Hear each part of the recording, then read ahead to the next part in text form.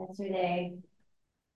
A number of us went to the Pacific Hermitage, and if you don't know what that is, the Portland Friends of the Dhamma established a branch of a Abhayagiri Buddhist monastery out in the Columbia River Gorge. Abhayagiri Buddhist Monastery is where Sakula, our spiritual director, received her training down in California. It's a big training monastery in the Ajahn Chah tradition. And one of the reasons that Portland Friends of the Dhamma was founded was to bring monks to the Pacific Northwest. So after a few years, we founded a hermitage of monks in White Sand.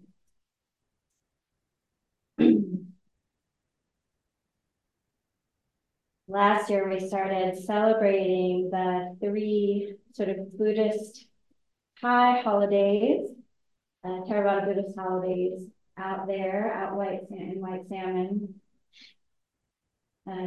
Maha Puja, which was yesterday, sometimes referred to as Sangha Day. Asala Puja, which is later on in the late summer, and Vaisakha Puja, which is typically in May. Yesterday was the one this year that fell on a Saturday.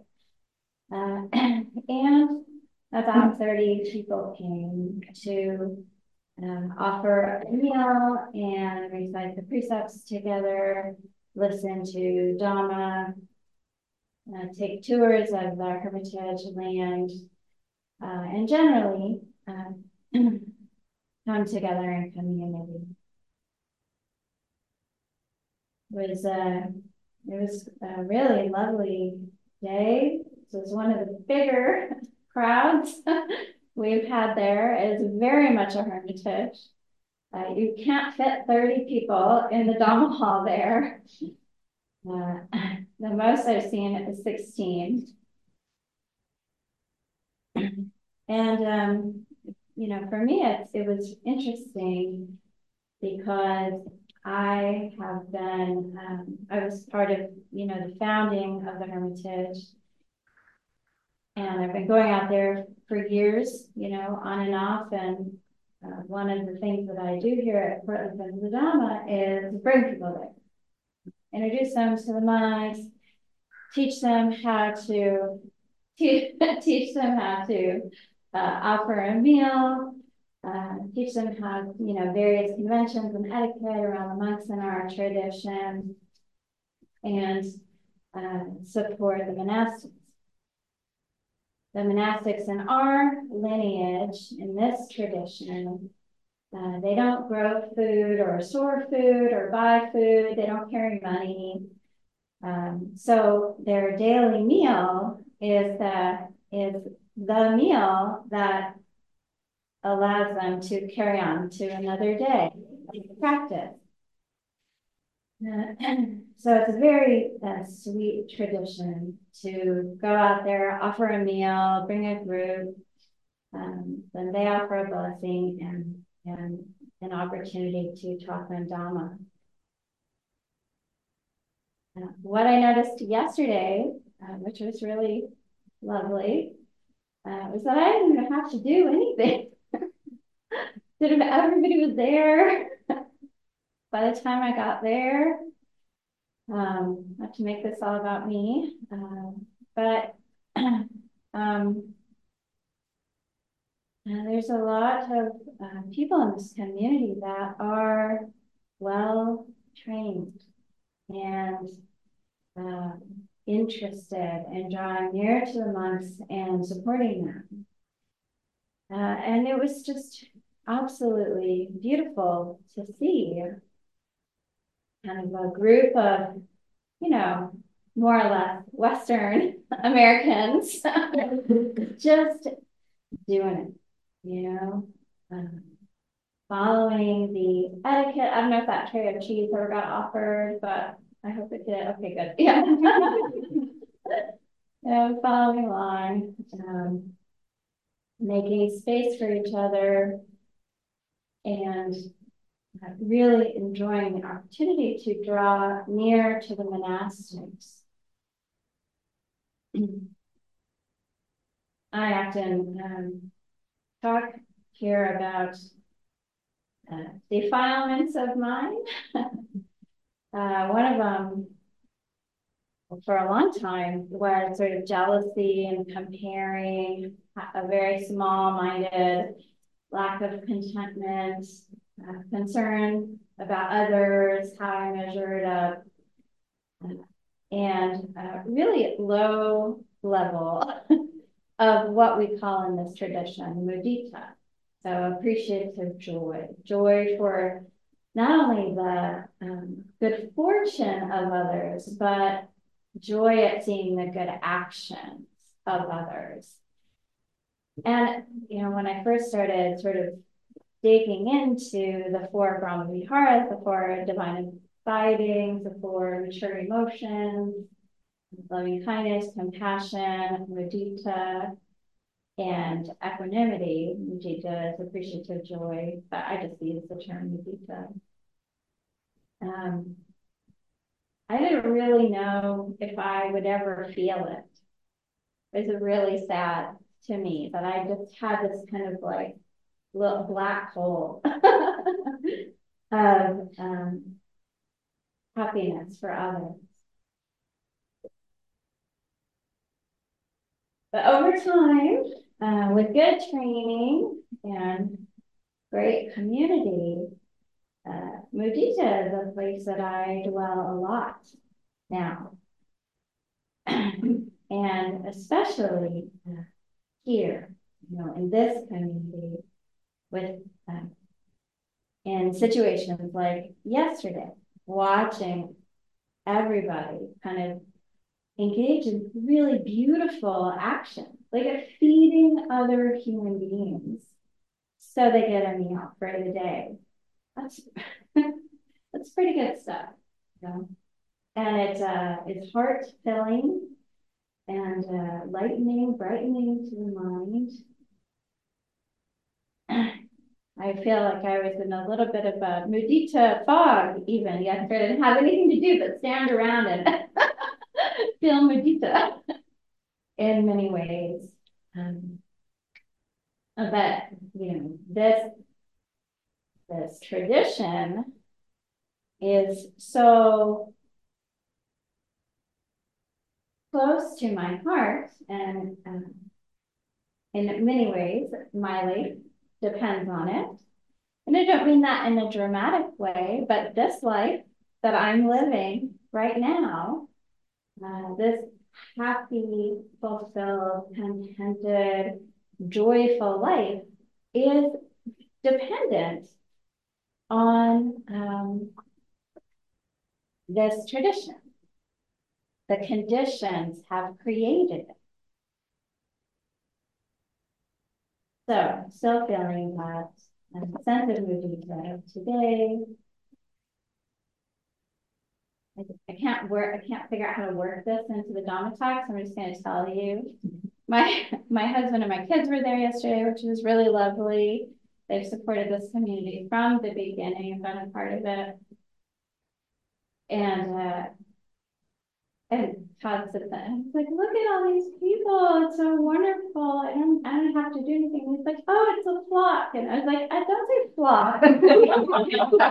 Had some kind of overlay. I'll leave it at that. And he goes, it's a murder. It's a murder. I thought you'd like that. There's no lesson in that. Could, you know, go on about how pros are useful and resourceful and loud and they have communities, and I'm sure there's an analogy in it somewhere. But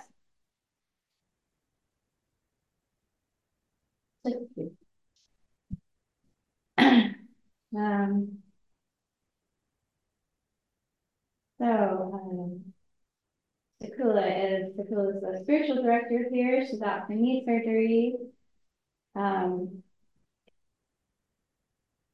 I feel like I'm failing a little bit in a lot of categories all of a sudden. She's only been gone a couple days. I'm sure it's fine. But yesterday, today was a cleaning day, tomorrow was the class. It really buoys my spirits and my confidence that this community has its own self-perpetuating energy at this point. There is a lot to do and a lot of people doing it. It's just really beautiful. So Maha Puja is sometimes referred as Sangha Day. It became a holiday later. It didn't become a sort of a holiday or a commemoration until much later, after the Buddha, like centuries after the Buddha's death. And it commemorates a time when a huge number of arahants came together to listen to the Buddha talk. An arahant is an enlightened being.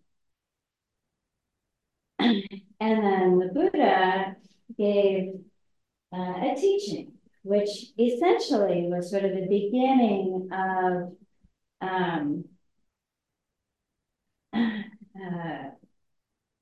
the Buddhist monastic code, which was laid down over a period of time during the Buddha's life and has now been sort of brought forward for centuries. And it's how the monks in our tradition live today.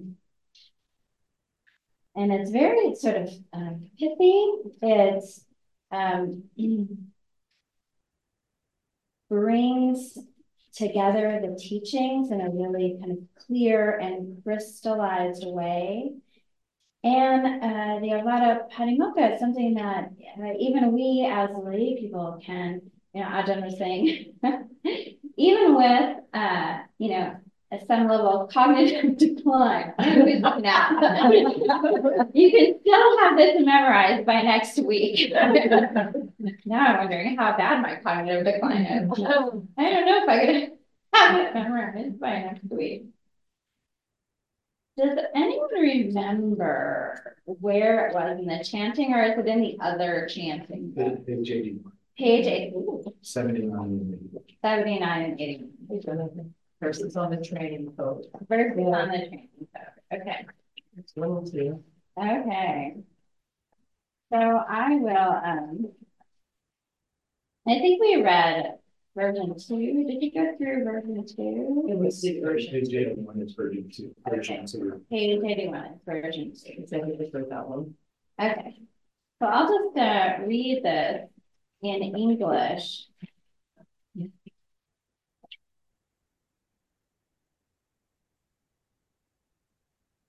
Not doing any evil, to be committed to the good, to purify one's mind. These are the teachings of all Buddhas. Patient endurance is the highest practice, burning out defilements. The Buddhas say Nibbana is supreme. Not a renunciant is one who injures others. Whoever troubles others cannot be called a monk. And on page 80, you'll see a different version of that, a different translation. A troublemaker is no samana. So samana is a monk or something robes. Not to insult and not to injure. To live restrained by training rules, knowing one's measure at the meal. So the monks, again, everything is, their food is all offered to them by the lay people, and they live extremely renunciant lives. And so Ajahn was saying, I just laughed out loud, actually, when he said this, sort of something like, they can sometimes sort of crystallize all of their sensual desire around the mealtime. So then you eat until you're like stuffed or have all these opinions, but the Buddha taught a lot about eating just the right amount, eating at the right time and eating just the right amount to stay clear-headed and mindful.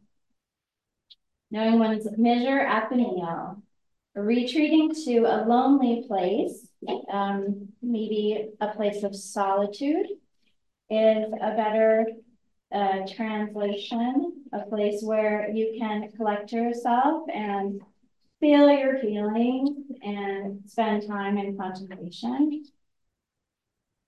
Devotion to the higher mind. These are the teachings of all Buddhas. So very simple. And it's often even, the Abhidhamma is often even crystallized further into the first 3 lines. Don't do any evil, do good, and purify the mind. So if you can't remember any of the rest of it or anything at all, do what is good, don't do what isn't, and purify the mind. So continue with your meditation, following the Buddha's teachings, sitting together in places like this, contemplating, having solitude, having spiritual friends, will all help with that. The other 2 simple instructions.